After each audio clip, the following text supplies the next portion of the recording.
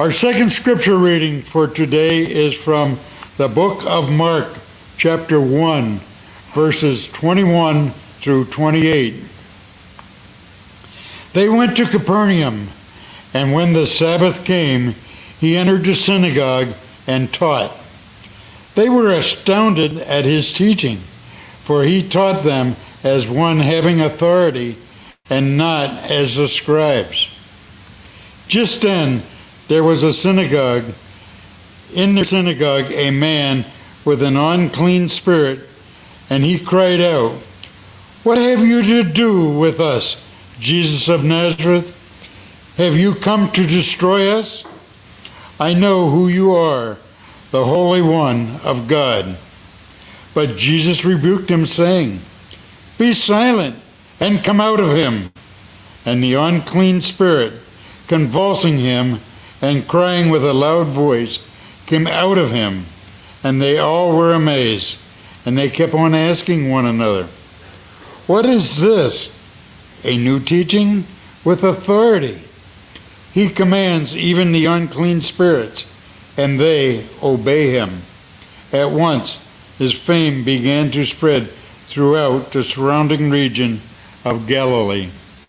Here ends the reading of the scriptures for today, the word of God for the people of God. Thanks be to God. So let me ask you today, where do we go to find truth about God? About God's nature, God's will, God's kingdom? Who or what is our source for truth about God? Where's the spring from which flows the reality of God? Who dares to tell us what God is like and what God's will happens to be? Here we have Jesus. He has just encouraged and called Peter and Andrew, James, and John to follow him. So these men have dropped their business, their work. They dropped their nets, their fishing nets. They walked away from their boats. They walked away from their family, their fathers, and they followed Jesus. And so they come to Capernaum together, and they enter the synagogue, and Jesus begins to teach. Now, this was a very common thing.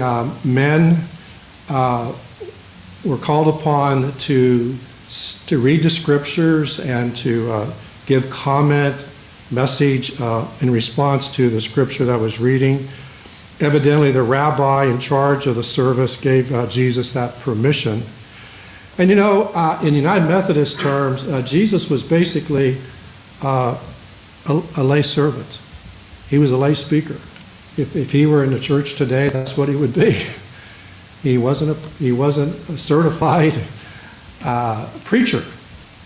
But any man could be called upon to read the scripture and make comment. And so that's what Jesus did.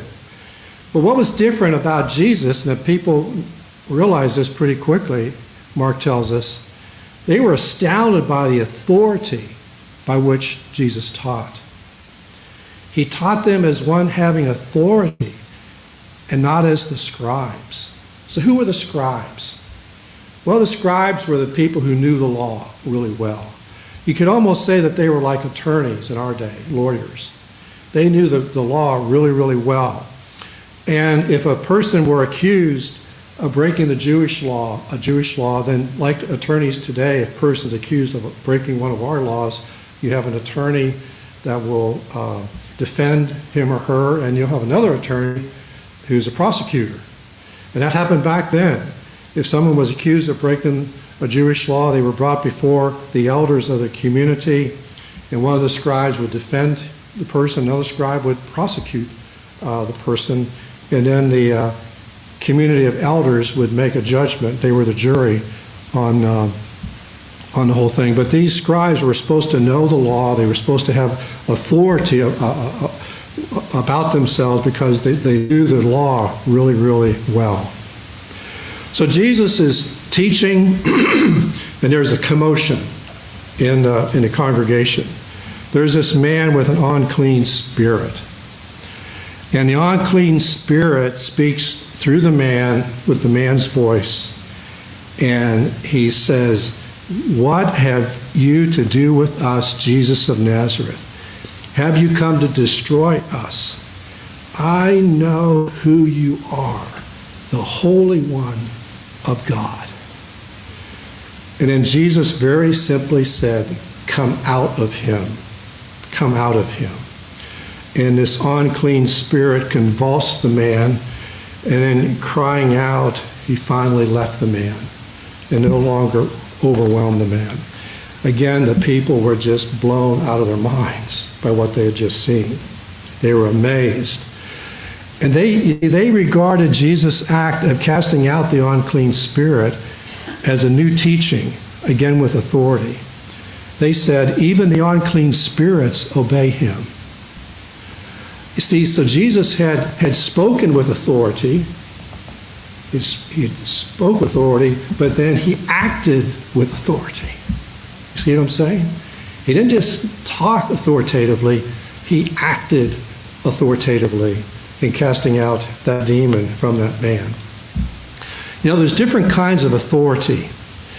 If a deputy sheriff here in Lake County is on the road and puts his hand up like this, what are we supposed to do?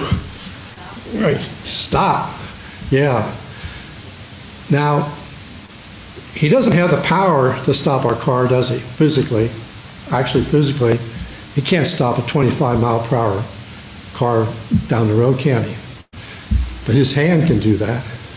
Just his hand. Because he has delegated authority. The county government stands behind him. And if we bumped him or in any way injured him, we'd be in big trouble, right? Really big trouble. That hand carries authority, even though it doesn't carry any physical power. And so he has this delegated authority. It's something that's been given to him, delegated to him by the county. And he has, or she has, the power to control in a legitimate way, the actions of citizens. You know, if he tells me to give to him my driver's license, I got to do that, right? Or anything else, you know, we got to obey these people, these officers. But they're given authority to control in a legitimate way the actions of its citizens. Our president is given delegated authority through the people of the United States, through the Constitution, through the election. He has this authority, as well as all of our other elected officials. Now, a king or a queen has inherited authority. Inherited authority. A king or a queen, has, through birth into a royal family, has inherited authority. And then we have teachers, doctors, building contractors, auto mechanics, plumbers, mental health counselors, and others who have achieved authority or meritorious authority, meaning that they've been trained, they've been certified, they have experience to do what they do. That's true for preachers too. Preachers are certified and given training. And so it's achieved authority, meritorious authority that's given to all these folks. But Jesus had a different kind of authority. And it wasn't a delegated authority, it wasn't an inherited authority, it wasn't an achieved or meritorious authority. Jesus had inherent authority. Inherent authority. What I mean by saying that is that his authority, his power, was not something given to him by an outside source, a person or a committee or a document or a government or by training or by years of experience. His authority, his power came from within himself. Came from within himself. So why could Jesus speak about authority about the Jewish laws? Because the Jewish laws were not something outside himself. They were within him.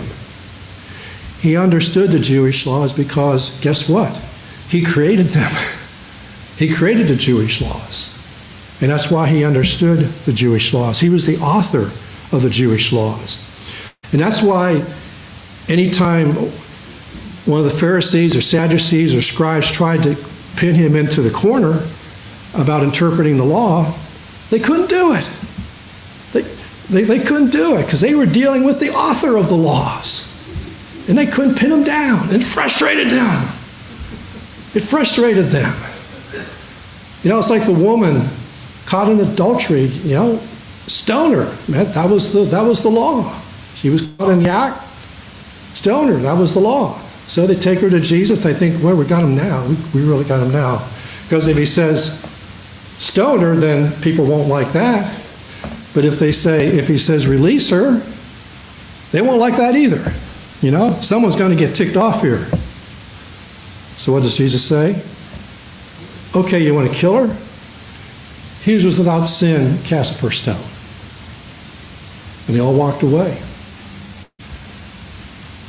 But Jesus could have thrown the stone, right? He could have thrown the first stone because he was there as one without sin.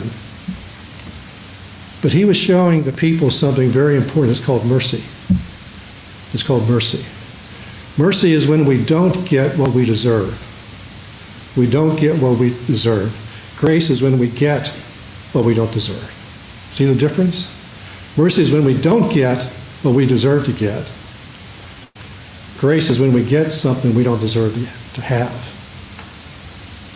So the Jewish leaders couldn't confound this man and drove him crazy. They just didn't accept him for who he was. He was the Messiah, the Son of God, the God-man.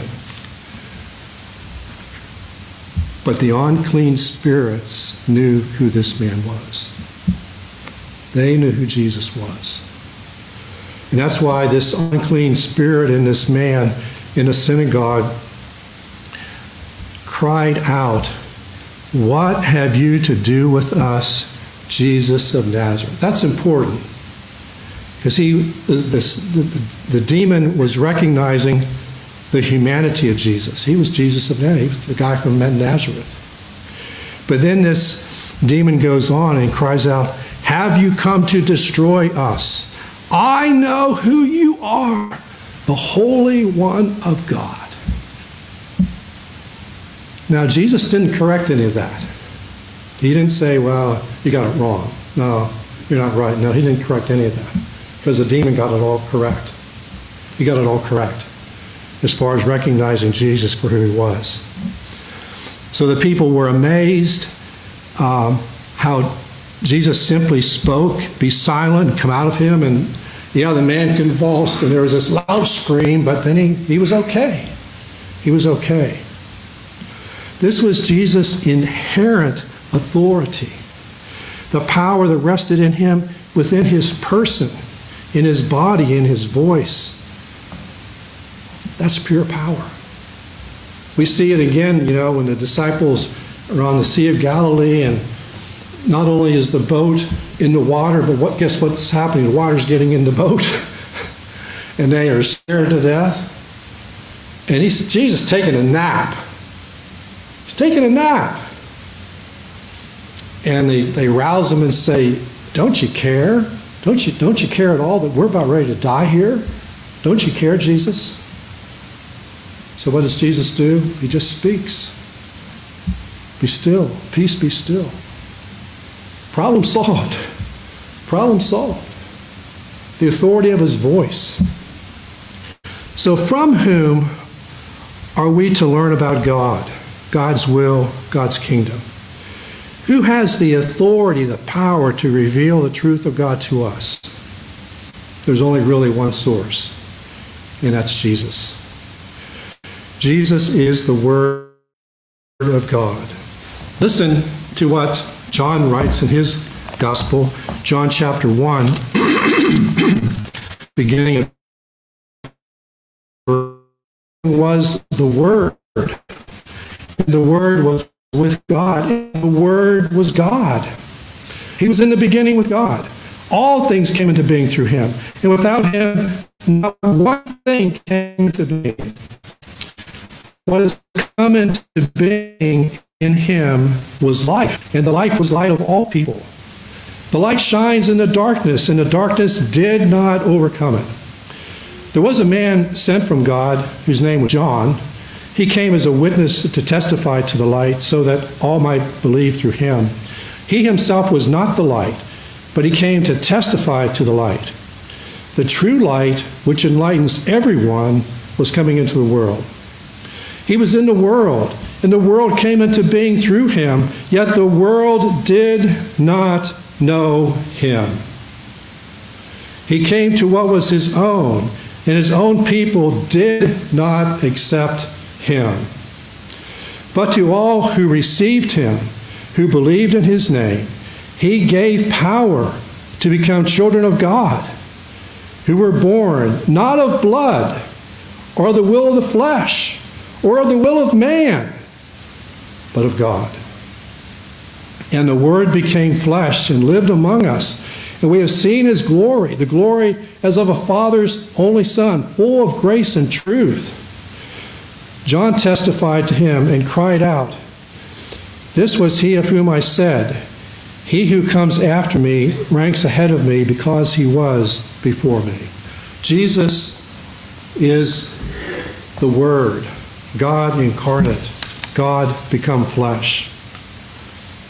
You see, the great difference between Christianity and every other religion, be it Islam, Buddhism, Confucianism, the founders of those religions never claimed to be God, never made any claims to having the power of God in them themselves. But Jesus did. Jesus did. Jesus had this inherent authority. You know, one of the sad things in our American culture is that there are many people who see themselves as being inherent authorities when it comes to knowing the truth about God and God's will. Many people think that through their own thoughts, their own feelings, their own experiences, they know the truth about God. We know the truth about God only as we reference our thoughts, our feelings, our experiences back to the Word of God, back to Jesus, as he reveals himself in his will in Holy Scripture. Before ascending to heaven, Jesus said to his disciples, "All authority has been given to me in heaven and on earth. Go, therefore, and make disciples." That's your job, disciples. Go make disciples who will make disciples who will make disciples who will make disciples who will make disciples who will make disciples. That's the church's job description. We have this delegated authority to go forth in Jesus' name to make disciples, to proclaim the gospel, to teach others about Christ, and to urge them to live for his glory. Jesus is with us and in us through the presence of his Spirit, the Holy Spirit, as we do the work of building disciples. We are called to live to please him alone, no one else. No one else. It's not living out this work of making disciples is about pleasing Jesus Christ, no one else. Jesus has all we need to know about God, the truth of God, the will of God, the kingdom of God. And he reveals himself, he reveals God in and through Holy Scripture. Jesus also reveals himself through our experience as we are filled with the Holy Spirit. The Holy Spirit will not contradict Holy Scripture, and Holy Scripture will not contradict the presence of the Holy Spirit in our lives. We need to know Holy Scripture so that we may understand our experiences with the Holy Spirit and thereby do the will of God. Do the will of God.